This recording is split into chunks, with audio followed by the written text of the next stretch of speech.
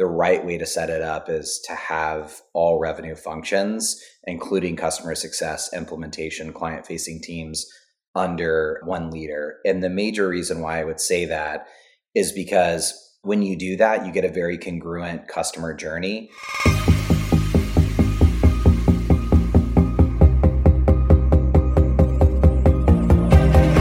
You're listening to Go-to-Market Excellence, the show for strategic leaders in B2B who understand the importance of data in accelerating growth. We dissect the innovative tools and data-driven strategies that give forward-thinking leaders an edge in everything from RevOps to customer acquisition. Let's get started. Okay, we're here with Mike Pierce. He's a two-time Chief Revenue Officer and currently Chief Revenue Officer at Surefire Local.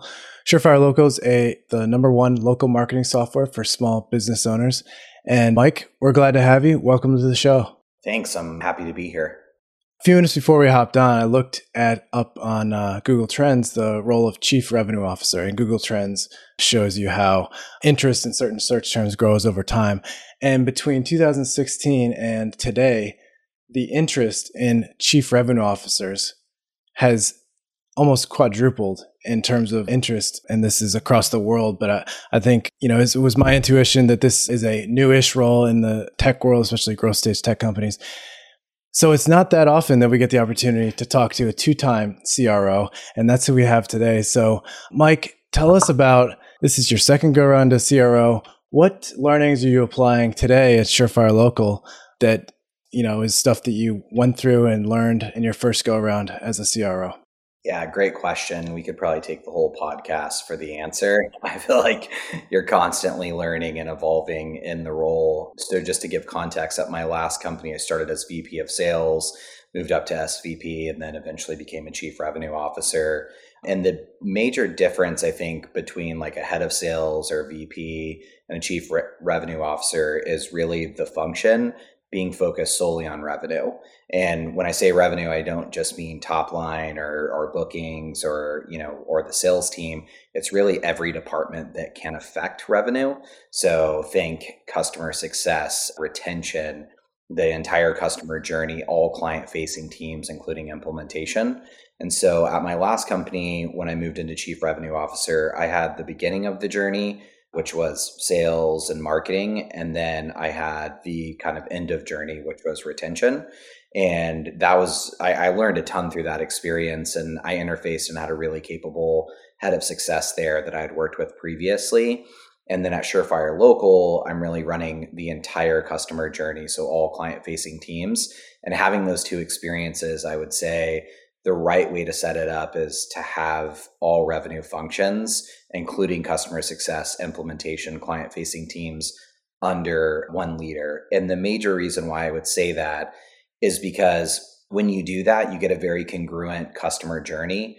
And so I have the ability to impact scripting and customer journey and tie that all back to the sales process to hopefully reduce the amount of friction in that process so that it doesn't end up in a retention situation. I also feel like it gets the entire organization thinking like we all own retention and we all own sales. And so by unifying that together as one organization, in a lot of organizations, you get, sales versus customer success or sales versus marketing. And now it's this entire journey is unified under, one organization, which gets really good synergy as you scale. What were some of the problems that you saw when you weren't owning CS, and how have you worked to solve those at Surefire? Yeah, good question. I think the most difficult part is when you're scaling a company, you're hiring people from all different backgrounds and different experiences who all have different ways to talk about the same thing. So for an example, my last company, each person would talk about SEO a little bit differently.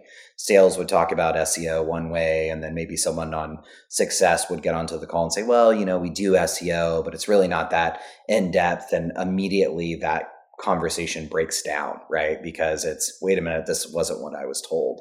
In Surefire, I've been able to take the sales scripting and the sales calls and then use that as training with the success team. So we're all speaking about the product and what we, and our, our brand promise. the exact same way throughout the entire customer journey. So if someone asks a question about a product feature or about how a piece of the platform works, they all can speak the same language. So it's very congruent and reduces the amount of friction in that process as someone goes from anytime that someone buys any product, whether that be a car, whether that's software. I think, inside sales, it happens more often.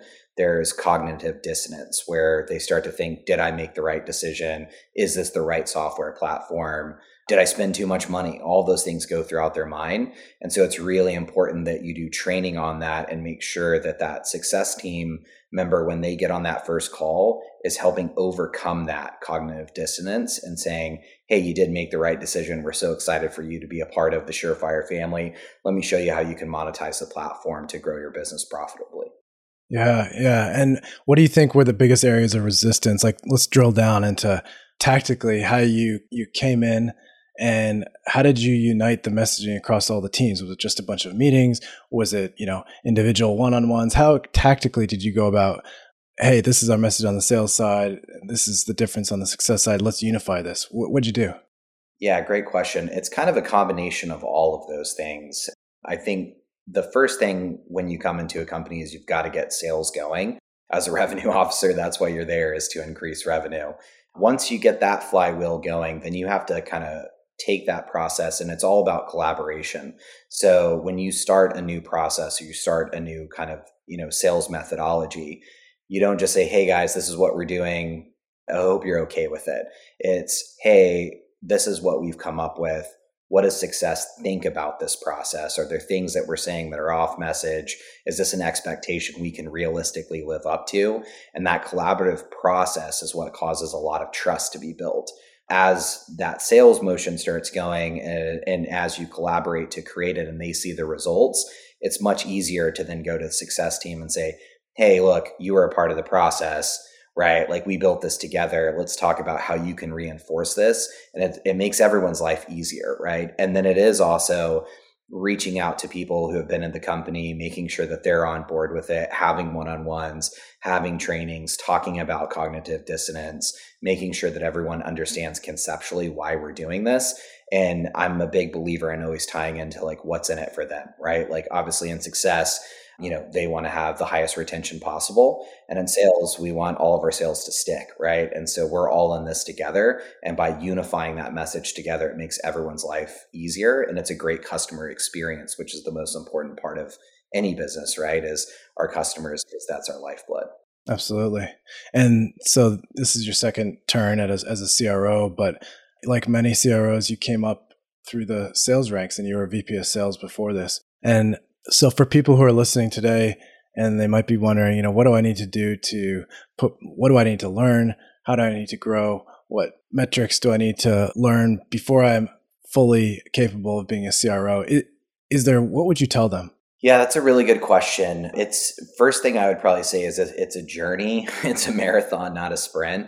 And as VP of sales, you're really focused on booking. Sometimes you may have marketing reporting to you as well. And so you get that front end of the customer journey. As you start to, understand the entire customer journey as a revenue leader, it's really important that you start to think about the downstream effects, right? It's not just about sales velocity. It's about sales velocity. It's about quality, right? It's about making sure the sales organization is selling with integrity, aligning those things to what's being said in the customer success organization, and really starting to think about revenue as not just how many clients did we book this month, but how many clients did we keep, right? How many clients not only did we book, but how many of those went through the entire journey, right? And starting to think about making sure that you're forecasting appropriately, making sure that that forecast is including things like failure to launch or churn and whatnot, and thinking about how your entire sales process has this downstream effect to revenue that allows the business to grow. You always hear like not all revenue is equal, and that's true. So starting to think about what segments are better for the business to sell and really starting to move into more of the strategic aspect of how do I get all of these things to work together in unison for the desired outcome? And that's very different than, hey, I want to make sure I hit my sales number and that my sales team does very well. It's really, how do I make sure the entire organization does well so that we continue to grow revenue? And there's a lot of different ways of that. And to take that a step further, how can I set up packaging and pricing so I can enable upselling, right? And expansion opportunities that may live in the success department. A lot of times the VP of sales is focused on new business, but is not thinking about expansion opportunities and the way that I structure packages and pricing to make sure that I'm enabling that upsell conversation where it just kind of makes sense and almost like you're giving that layup to the success team. And again, that's another one of those things where we're all in this together. And so thinking about it as one organization and getting everyone pulling in the same direction while you're being strategic and looking at forecasting and not just, hey, what's my top line forecast? What's my booking forecast? But what is my churn forecast? What is my net retention forecast? And how do I make all of those things? What's my expansion forecast? How do I make all of those things work together in unison to ultimately drive revenue? Yeah, that's a much broader scope than what you're focusing on as VP of sales. I wanted to go into something you just mentioned and understand how you incentivize people on the new booking side to be okay with maybe selling a smaller deal, knowing that it's going to be a layup for success. Like, how do you incentivize them? I mean, it's one thing to say, hey, we're on this together. But at the end of the day, as an AE on the new booking side, they want to make money. You know what I mean? And so how do you incentivize them or get them to buy into the we're all in this together mindset? Yeah, so I'm a big believer that people in general, but especially salespeople, are coin operated, right? So it's about designing a comp plan that doesn't penalize selling a smaller deal.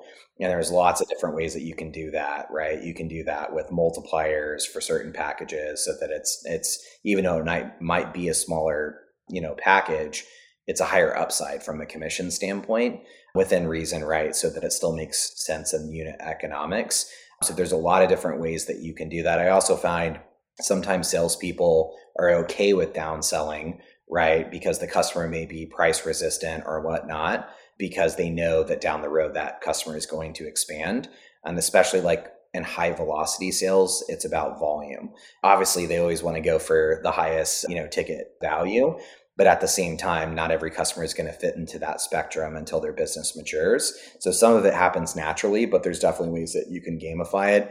The other thing I would say is it's really important culturally that you're celebrating all wins. So for an example, we have a Slack channel. That Slack channel, every time a deal is closed for new business, it announces. And so our customer success team is recognizing it's not just, hey, the salesperson made a sell. It's we're celebrating a new customer. Well, the other important piece of that is every time that a success team member upsells a customer, that same announcement goes off.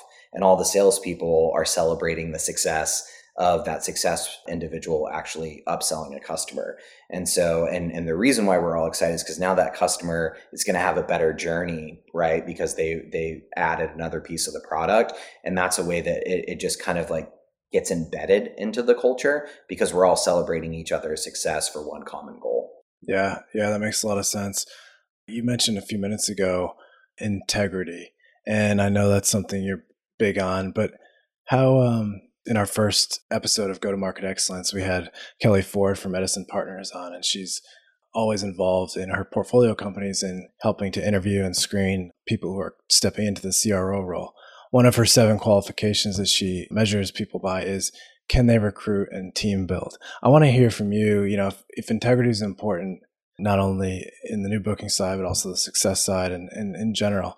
How do you recruit for that? And in general, I'd love to get your views on recruiting a team and how that's evolved as you went from VP of sales to CRO. I know there's a lot there, so you take it wherever you want. Yeah.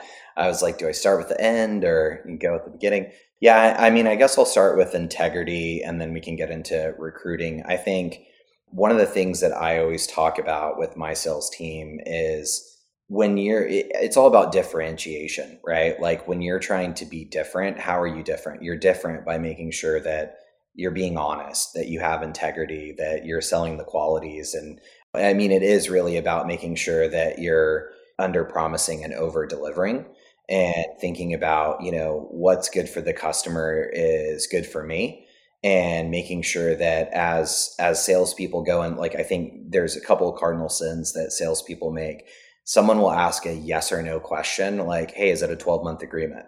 The answer is yes, but they'll say yes, and the reason why and they try to like sell it. You don't need to sell it; just be different and be direct, right? And the other thing that someone will ask a question about a product feature, and instead of just answering a direct question, they want to over-explain. Right. And talk about all these different things that you could or couldn't do, or right. The other one is talking about what's coming next in the product. Right. And then if that gets delayed, inevitably it always does. Right. Then you have a misalignment with customer. Buyers always roll their eyes when they hear a salesperson say that's on the roadmap. Right. It's like, okay, it's nowhere near being released. And for a salesperson, it's being released tomorrow, and the engineer team's like it's in Q4. So yeah, it's about having integrity and making sure that if that call was played in front of the CEO, that you would be proud to stand behind it. And I think on the recruiting side of it, I think you learn a lot of that as VP of sales. If you look at stuff like 500 startups, or you watch any of VCs talk about VP of sales, the number one most important piece is that they have a network that they can recruit from, or they're good at recruiting. And that doesn't change a CRO. Even as CRO, still today, we have a lot of referrals that come in. We're very fortunate to be in Austin, where I've worked at a lot of startups, so I have a large network, but I still talk to every single candidate before we make an offer. And a lot of times I'm going to people who have worked with them in the past and saying, "Hey, what was your experience? What was it like working with them? If you had a team, would you hire them?" I'm asking that question to multiple people to kind of get a read, because it's not just about having integrity in the sales process, but it's also what kind of teammate were you, right? Because if you have a group of people who have high integrity, and then you keep adding people to that mix, right? You have high integrity, the culture kind of sniffs that out on its own. And so that's a big part of it. And I'm recruiting all day, every day. Like that's a huge part of and not just, and a CRO, it changes a little bit. It's not just recruiting for the sales team. It's also recruiting for marketing. It could be recruiting another executive. And so you really are, I wouldn't say like the face, but you are someone who, represents the company and is trying to bring in the best and brightest at every single role in the organization. And so being able to do that and to make sure that they align with those core values of integrity is really important. Yeah, that makes a ton of sense. And I know that you mentioned a couple times on this call, high velocity sales. I know because Surefire is one of our customers at Scale Matters that you guys do have a high velocity sale. I'd love to get in, if you would. Let's get into the structure of a go-to-market team and how that is impacted by the go-to-market motion and vice versa. So a lot of SaaS companies, they have marketing is generating top of funnel, SDRs are generating top of funnel, and then that gets passed to sales for an intro. Others, it's product led. Others, it's just marketing goes right to sales. There's no SDR in between. The sales is full cycle. So talk to me about, at a high velocity sales motion like you guys have at Surefire, how have you structured the sales team, and break it down by roles? Because there's a lot of different approaches to this, but I'd love to hear yours, because I know you've had just such killer success over the past 12 months or so since you started. Yeah, good question. So first I'll start with, I think the answer of how you structure it goes with who your ideal customer is, right? There's a lot of SaaS companies who are selling into SMBs or, medium-sized businesses where they can get right to the decision maker, or maybe they go through one gatekeeper and relatively they're low ACV, and they will have a sales leader that maybe has more of a biz dev background. And so they structure it with sending out proposals and having this long sales cycle, or starting with marketing and bringing in, SDRs and multiple calls to close. And I've seen that time and time again. And I would say that, if your ideal customer is an SMB, you really don't need all of that cost associated with it. Certainly marketing is always going to be a part of it. But, the whole SDR model really evolved after predictable revenue came out. And it's great for organizations because, right, you can hire people that, relatively don't have a lot of experience. They just want to get an introduction to sales. You're teaching them how to cold call and prospect, which is like the most important part of sales, in my opinion. And I'll get there in a second. But the downside of it is, from a customer standpoint, you're on the phone with someone, they don't know a lot about the product, they can't answer a ton of questions, they pass you over to a salesperson. That salesperson then, is doing everything they can to close the deal for themselves and the SDR, right? And so it gets a little bit messy, right? Versus the handoff is annoying. Yeah, for everybody, right? For everybody.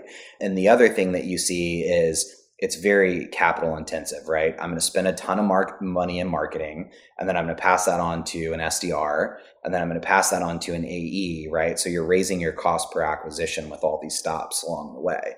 Versus, and the way that I have it structured is, one, I believe that most companies that have that same sort of ideal customer and that sort of ACV should have an outbound team that's full cycle. And, I think cold calling sometimes is a dying art, so to speak, but it absolutely is effective. Calling and having the appropriate scripting and teaching people how to prospect and how to self-source or, call down a lead list and be able to, put math in their favor is a really important way to scale, because one, it helps your unit economics. Two is, I believe in having outbound be really kind of the way that you scale. And inbound, you really want to dial that in and make sure that you have your best leads going to your best reps. And so everything is about building a meritocracy, right? So you come in, you start as an outbound rep, you're dialing down a lead list, or you're self-sourcing, you're calling, you get to a certain, quota.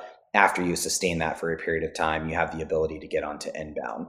And what you see when you do that is this really nice kind of effect to your cost per acquisition, right? Where it's super efficient. You're giving your best leads or most expensive leads to your best people, so they're converting higher. And you're also starting to gain ground, right, on the outbound. And then I would also say on the outbound, it doesn't necessarily always have to be cold calling, right? You can get an outbound list, and then you can use marketing and email drip campaigns to warm that list up as you're calling down it, right? They may not be so proactive that they're going out to the website and filling out a demo request, but they at least have heard of your company, right? Which makes it a little bit warmer, right? There's other ways you can do it. You can make partnerships with associations. So you can say, hey, look, like, I know we want to go after this segment, and this is the association that's biggest. Let's become a preferred vendor, right? And let's use that as a way to kind of open the door into calling into that segment.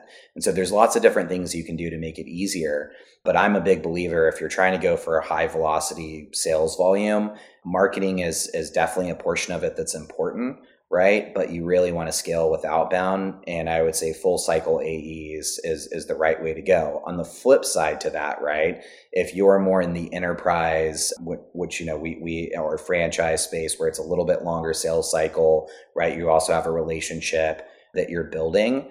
That's completely different, right? So if you're calling into an enterprise and you're going through multiple gatekeepers and you're trying to get to a CEO or CMO, it's absolutely makes sense, right? It's higher ACV, sometimes 3-year contracts, longer sales cycle, harder to get to the decision maker. Bring in BDRs, right? So that you're warming that client up or getting to the right person, because what you're doing there is you're driving efficiency. And it makes sense in that model too, because your unit economics pay for itself, right? When you're high velocity, lower ACV, SMB, you're just throwing off your cost per acquisition by structuring it with all these stops along the way. Let's get specific on lower ACV, and what are your ranges where you think that the unit economics break down with or really start working in your favor? Yeah, it's not so much price point to me or a range. It's more customer and size of business. So, when you're dealing, we spend a lot of time calling SMBs that are like 5 to 10 million in revenue. So not, very small businesses kind of chucking a trucks, but still at that size of business, you're able to get to the decision maker. A lot of times they're still the ones answering the phone, kind of cell phone, and you're able to get to them fairly easy. It makes sense to have a full cycle AE. When you start to get into enterprises, right, and complex organizations. Multiple buying decision makers. Yeah. Yeah, multiple buying decision makers. And I think you see this with companies like, SalesLoft and, other companies like that, where, they have someone who's working you, and then you have a sales engineer, and then you get, your technical person on the phone, and you're going through this. Like SignSense is another one that does a lot of that. Totally like makes sense to me. But on the flip side, right, what I'm saying is when you're in that SMB space, you're spending all this money and time to push out a sales cycle that you can get to a decision relatively quickly. So you guys have one or two people on every decision on the prospect side? Yeah, basically it's, it might be a sole decision maker or partners or husband and wife sometimes, sort of situation. And we do a lot to, there's ways that you can set that up to kind of incent the prospect to get everyone on the call at the same time. Tightly related to this is something that I think has been fascinating to see that you've transformed at Surefire, and that is moving into a one call close. I want to hear, there's strong opinions about whether that works or not. Obviously, it's dependent on the business, dependent on who you're selling to. I want to hear the case for the one call close. Yeah, it's a really good question. Because it's not super common in software companies, but I want to hear where it is, because obviously you've made it work. Go ahead. Sorry.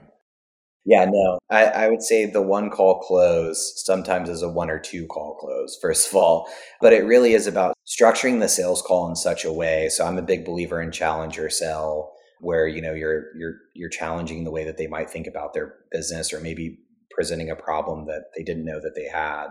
And then you're presenting a solution that solves that problem. And then at the end of it, in our case, we're asking for the business. And so the reason why I like that approach is because, one, it's high velocity, right? So like I'm going through a process, and obviously the more customers I can bring on board, the faster I can go, the more I can move on to bring on more customers. And so it's really efficient. Also, there's different things that you can do from a scripting standpoint to help enable that. And so there's a lot of different ways that you can make the decision easier for prospects. A lot of it has to do with the way that your pricing is set up, the way your packages are set up. Some secret sauce I probably won't share on this call with that, but there definitely is ways that you can structure things to where it's good for the customer and it's good for you. And I think even being honest with customers or prospects rather, and saying, hey, look, like we get it. Like you get a lot of sales calls like this, and we speak to a lot of prospects like you. And we know that it's going to make the most sense on this call. So if we can move forward, right, we can help you out or have some sort of negotiation or leverage in the very beginning to help everybody move forward. And I think a lot of that comes from, when you think about B2B SaaS, especially, you're selling professional pitch takers. They're taking demos all the time from people who have a competitive software or something that's similar, sounds similar, but isn't really similar. And maybe they can't really decipher the difference. And so being able to articulate that on a call and being able to push that to a decision has really great effects in two ways. One is the customer is retaining all of this information on that call. Once that call's over, they're taking another pitch from someone else, and they're kind of like moved on, right? Secondly is when they go through that call and they make that decision, it's fresh in their mind. And then immediately following is that success call, like we were talking about earlier, that's reinforcing all those things that you just spoke to them. Yeah, as opposed to sending them, hey, how about I send you collateral after the initial sales call, which nobody ever reads. Exactly. Yeah. Or, you go through the demo, you go over pricing, they think about it, someone calls with an inferior product with better pricing, right? And then that customer ends up going that way just because of price. And so, it's interesting that I feel like when you start to look at one call close rates, I feel like that those customers understand the product a little bit better and have better retention metrics as well. At least that's what we've seen in our case. Interesting. And it also enables you to have more discussions, more volume of discussions, because you're getting people to a yes or no faster. How has that enabled you guys to, I guess, increase the effectiveness of each salesperson? Yeah, so the rep productivity is definitely, since we moved to that model, has increased drastically. And the other thing I would say on that is when you get into this motion of I'm going to send out proposals and then I'm going to build up enough proposals and I'm going to follow up, and you start to see this kind of lumpiness in revenue, right? Where like I'm chasing my customers. And when you're doing that, you're not spending your time getting new customers in that pipeline. So it's this constant like draining of the pipeline to rebuild the pipeline, and it starts to ebb and flow in like kind of a quarterly fashion, versus when you're going through this high velocity model and you're taking people through the presentation, you're coming to a decision, yes or no, right? Doesn't mean you still can't go back and work close loss, but you're allowed to work, you work more customers. The pipeline starts to come in where it's less of a weighted pipeline and it's more of a daily, weekly pipeline, which means that you're getting way more predictable. Yeah. Yeah, exactly. It's way more predictable. And now you're looking at daily metrics instead of, God, I hope I hit my number on the quarter. It's like, hey, I know what I have today, and I can look at that and accurately forecast what today is going to look like. Metrics. You mentioned metrics that you look on a daily basis.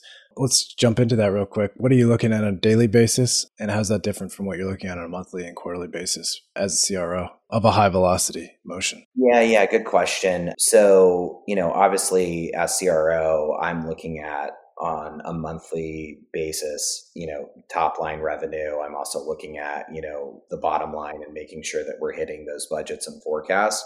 But from, the VP of sales kind of lens, which even as CRO, I still find myself diving into, which is why that it's crucial to, kind of go through that step. I'm looking at every day, starting at the top of the funnel of what do the dials look like per rep, per team, right? What do the sets look like? How many set appointments are you getting for those dials? So looking at set rate and volume of sets, then drilling down to how many of those sets are holding, right? How many of the and hold rate, but also looking at volume, and then ultimately conversion and revenue. And I look at that on a daily basis per team and kind of drill into that with each manager of, hey, what does your day look like? And I think it starts at the top, but it's really about teaching your managers and directors to do that same thing. And then they can go a layer deeper and say, okay, what does this look like for my entire team? And the thing I like about that is when you're looking at, multiple teams and one's performing at a higher rate, if you look at that entire funnel, you can kind of look at where's that breakdown at, what do they need to work on to catch the rest of the group. And that's true also when you go down a level into reps, right? Like, is it dials? Are they setting, but it's not holding? Are they not just putting the math in their favor and dialing enough, right? Is it a conversion problem, right? Where they're not able to close. And so being able to look at those metrics is something I do every single day across all the sales teams.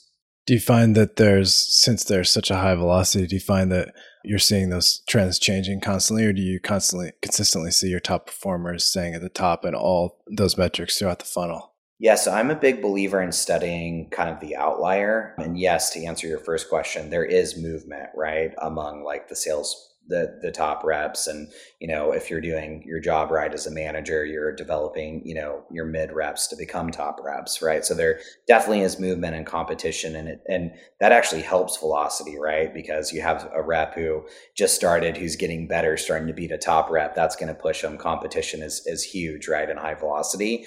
But then I would say on studying the outliers is if I have a rep who's wildly outperforming everyone else, I want to figure out what they're doing so that we can study those best practices, right? Which goes into kind of some things that you can do with Scale Matters with Voice of Prospect and Voice of Closer. Let's figure out what they're doing, right? And then let's start to look at our scripting and say, where is it different? What are they doing different? What are the commonalities? And what's different, and let's see if that's scalable. Let's go ahead and test that and release that to everybody to make everyone more competitive. Yeah, something you mentioned earlier that I wanted to go back to, the one call close. How high of an ASP do you think your company, I don't remember what your average ASP is, but like how high can a company's average selling price be to go forward with the one call close? Do you think like at a certain point, someone's not going to make a decision on the first call? I've gone as high as $2,000. $2,000 per year or per month? Per month. Do you think it's an cost issue, or do you think it's a product complexity issue? I think it's a product complexity issue. I also think, when you get to a customer where you're close to $2,000 monthly recurring, which is a pretty sizable decision, especially for, our ideal customer, some of them just get it and they're like, this just makes sense. And the salesperson's done a great job of demonstrating value and it just makes sense. I will tell you that the higher ASP conversations are usually not rebuttals and objections.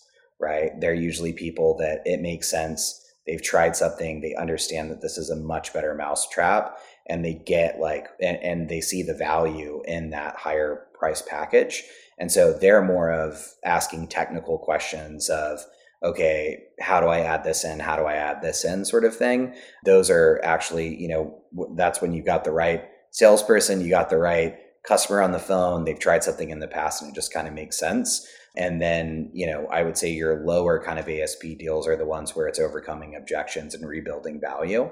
So I don't think that it's their resistance to the price. I think sometimes the product can make so much sense for someone and you also have to remember a lot of people have spent a ton of money trying to solve this problem. And so when they see it, it just kind of resonates and they move forward.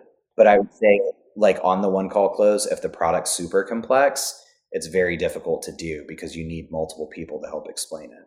So a right combination of easy to understand product, a need that the customer knows they want, and an ASP that's, somewhere under $2,000 a month. That sounds like it could be a good recipe for the one call close approach. You hinted at earlier that there are some secrets that you didn't want to share, but this is go-to-market excellence, and we drill down and we don't just go surface level. So is there one thing that is there one little tip that you might share that somebody could take away with? That's a tough question, man. That's a tough question. I would say double your money back guarantee. What is it? No, I won't give you all of the gold, but I will tell you first call incentives that are proactive can definitely increase your one call close rate. And being able to structure that into your packages is really important.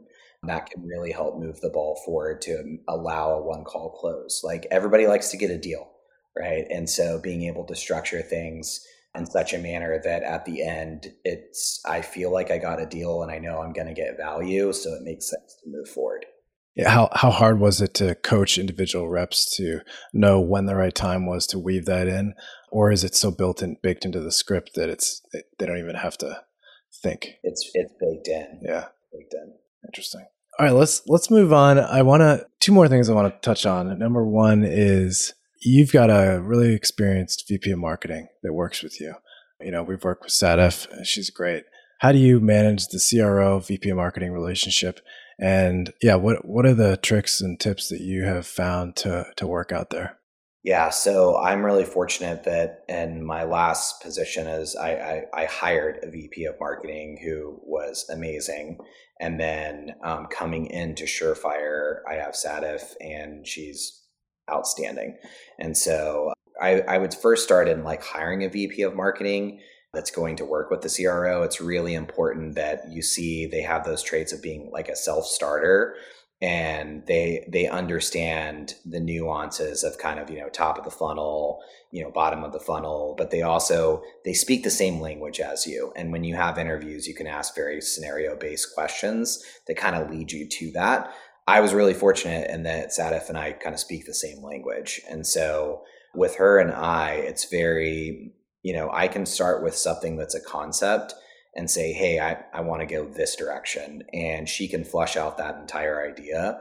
And then next thing you know, it's happening and it's already happened and it's done, which is just awesome. And that's really what you're looking for. Someone who can take your ideas or a play that you want to run and can put legs to it and then can measure it, right? And be proactive. And this is how that it worked, right? The one thing, and I think you and I talked about this before, is a lot of companies get into this MQL versus SQL sort of thing. And I think you're going in this direction. And again, we talked about this earlier about success versus sales. A lot of organizations are marketing versus sales. And it's not really by design. It's just something that kind of happens. And it happens with this MQL, SQL, like marketing qualified lead, did sales say it was qualified and whatnot. Versus I like to look at the end result, and certainly we want feedback from the sales team and we have all those things designed, but our inbound team works very closely with marketing and they're giving real-time feedback, but we're also always reverse engineering from what keywords, what ad campaigns, when we're running a test, what is actually driving revenue, and let's do more of that. And what's driving the leads that, we didn't close, that have commonalities and look the same, and let's do less of that, right? So we're going to the end result and looking at it with the salespeople's feedback, and we're kind of drowning out the noise of MQLs and SQLs, and we're just saying, hey, inbound, not all inbound leads are going to be great. We get that. We want to know what was great about this one, what could have been better, or what wasn't great about this one. Let's figure out where that's coming from, and let's point, our arrows in the right direction by making sure that we're focusing on what's actually generating revenue, and then, turning down the volume in places where it's not, or it's not our ideal customer. Yeah, obviously you need, by doing it that way, the goals of the whole revenue teams are aligned. I remember when I started in my first demand gen job back in like 2013, I was incentivized on quarterly MQLs. And so it's just crazy because I wouldn't care if they closed or not.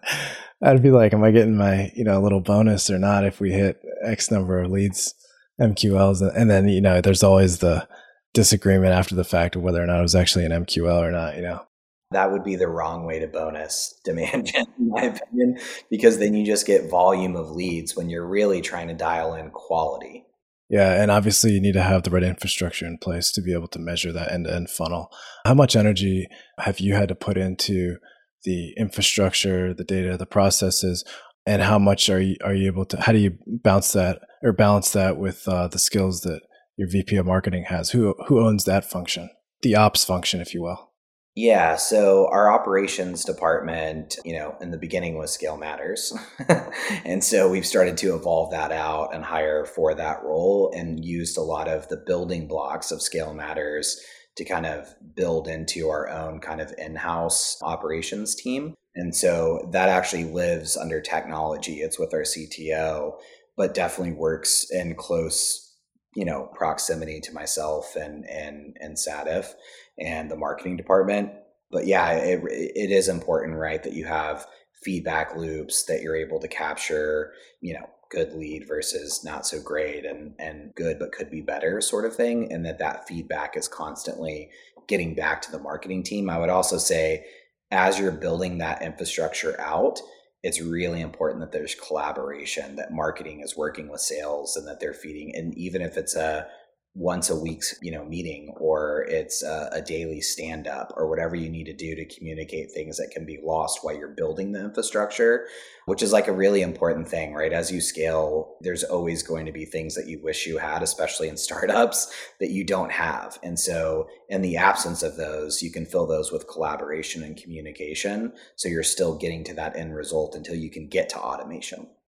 It's interesting that you mentioned that ops reports to your CTO. I've been, for every guest that comes on the show, I like to dig into what's the right structure of a revenue team, where should RevOps report to.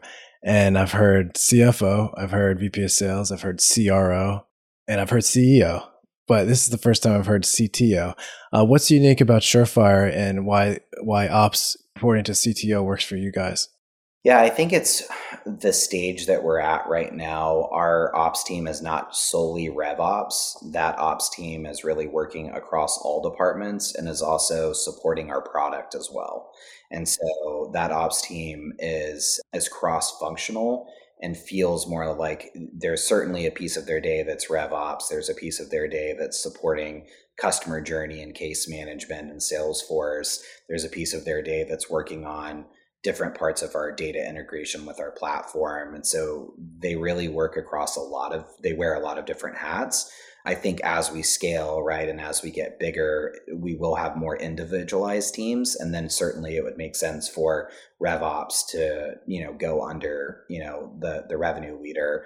And same thing with, someone for operations for success would go under the head of success and whatnot. But right now that team's wearing a lot of hats, and it lives under technology because it touches all the technology that we have, not just in our sales stack, but, in our customer stack and everything. Yeah, that makes a lot of sense, especially if they're involved in product and not just in marketing, sales, and success. All right, last question for you, Mike. You're a CRO, 2-time CRO. You didn't get there alone. Who helped you along the way, and who do you look for inspiration? Who do you look for? What resources do you seek out for help in your job? Yeah, the list of people that have helped me, I could go on forever, but I'll mention one person. my very first startup was a company called Profit Fuel, and it was run by a CEO by the name of David Rubin. And he eventually, we sold that business to Yodel, and he became the chief revenue officer, and then went on to go to the board of Main Street Hub, which I also worked at. And the thing I really like about him is he always makes time. So if I have a question, or, throughout my career, I've had a situation come up or need advice, it's never immediate because he's a pretty busy guy, but he always makes time.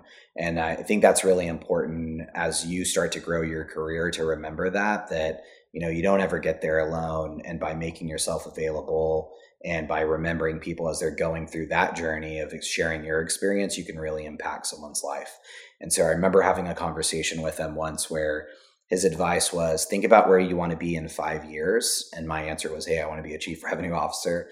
And then work yourself backwards to ask yourself, are you on track to get there or not? And so it's like, all right, like, what am I doing currently? And is that in line with where I want to go? And I think that's an important concept. The other thing I would say, right, is a lot of people throughout my career have asked, how do you get promoted? How do you get to the next level? How do you get to, eventually to be a CRO? The real answer is by elevating others and making sure that whatever you're doing, that you're doing it to the highest level and the best of your ability. If you're doing that and you're elevating others and you're helping others out and you're unselfish, you're naturally going to promote yourself by promoting others.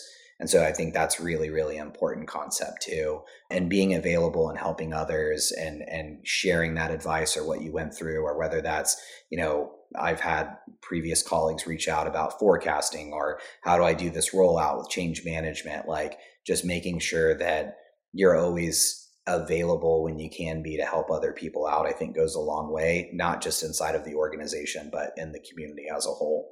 On resources, I'm a big believer, right? Like, the average CEO is reading, a book a month. Big believer, especially since, we have the internet, is there's nothing that you cannot Google to learn more about, right? And then finding books about leadership and what you're interested in. I think leadership is the one I kind of go towards. So like books like Good to Great and, Ben Horowitz, I love everything he's ever written, big fan of his, seeking out, going and listening to 500 startups and listening to them do, demo day and what they look for and how to scale an organ. There's just overwhelming information out there. And so going and finding, that information and consuming that knowledge can really help you understand, like, when you start at where do I want to be in 5 years, understanding what the people who are looking for in that role can help you understand what you need to do to get to where you're going. Right. So I'm a big, big fan in that. Self-education is huge, and so spending time and then also sharing that with others. So big believer in, if you have a great book and you love a book, share that with someone else and explain like the impact that it made. And, all of us are in this together. We all have these unique experiences. And then the last thing I would say is you can learn from anyone, right? Where one teaches, two learn. I learn every day from salespeople to, our CEO to our CTO. Always have an open mind and be a student and be open to a different perspective. You may not agree with it, but there's always something to learn from it. And that's really how that you grow as a person and as a professional. That's awesome advice. And you just laid out a framework for basically success. You find a mentor, you educate yourself, and then you also mentor and give back to others. For somebody who maybe doesn't have a mentor, doesn't have a mentee, or is in a place where they want those things, what's step one? Yeah, step one, right, is getting into a role and working with your leader for them to become that person, right? And so we all have to start somewhere. I mean, I started as a sales rep on the phone, and I would look for people who were outliers, right? Like, I think all great salespeople become great salespeople by mimicking someone who is better, right? And so that's step one. And then if your next step is, hey, I want to become a leader, find out who the best leader is in that organization that matches up with your core values and seek that person out to have that conversation of, hey, how did you get here? What have you learned? What do you think I could do better, right? And asking for that feedback. And I did that my entire career and still do it today. Is feedback's a gift. So ask for it from your peers, from your leader, from other people on the leadership team. If you have an idea, don't be afraid to go to the CRO or the CEO and say, hey, have you ever thought about this? To open up that dialogue and start that journey would be my advice. And how about the board? How much do you interact with the board as a CRO? I mean, I did as a VP of sales a lot too, but frequently for sure, not just the, quarterly board meetings, but definitely giving kind of updates of where we're at or sharing success of, recruiting and people that we're bringing into the organization is really important. I think the board, all boards can be very, very helpful, but it's a similar relationship, right, to the CEO, right, where you're sharing information, you're asking for advice. Sometimes if I maybe run across something and I want to sanity check myself, if there's someone on the board who has relevant experience, which in my case, we have someone who's ran large sales organizations, I might just sanity check that through them and say, hey, I'm thinking about it this way. Does that make sense? Or am I way off base? And so they can be very, very helpful in thinking through those things and making sure that you're headed in the right direction. That's awesome. Well, Mike, really appreciate your time. This has been 50 plus minutes of absolute gold. So thank you. Loved having you as a guest. Continued success at Surefire Local. Have a great rest of the quarter, and I hope you guys kick ass this year. Thanks so much for being on. Hey, thank you so much for having me. At Scale Matters, we believe people make better decisions with better information, not blindly following their gut. That's why we started this podcast. And that's why we offer go-to market analytics that provide high-quality data and unbiased insights that strategic B2B revenue leaders can use to make their best decisions. If you want to check it out, go to www.scalematters.com. You've been listening to Go-to-Market Excellence. If you find what you've just heard valuable, then be sure to subscribe in your favorite podcast player so you never miss an episode. Until next time, stay excellent.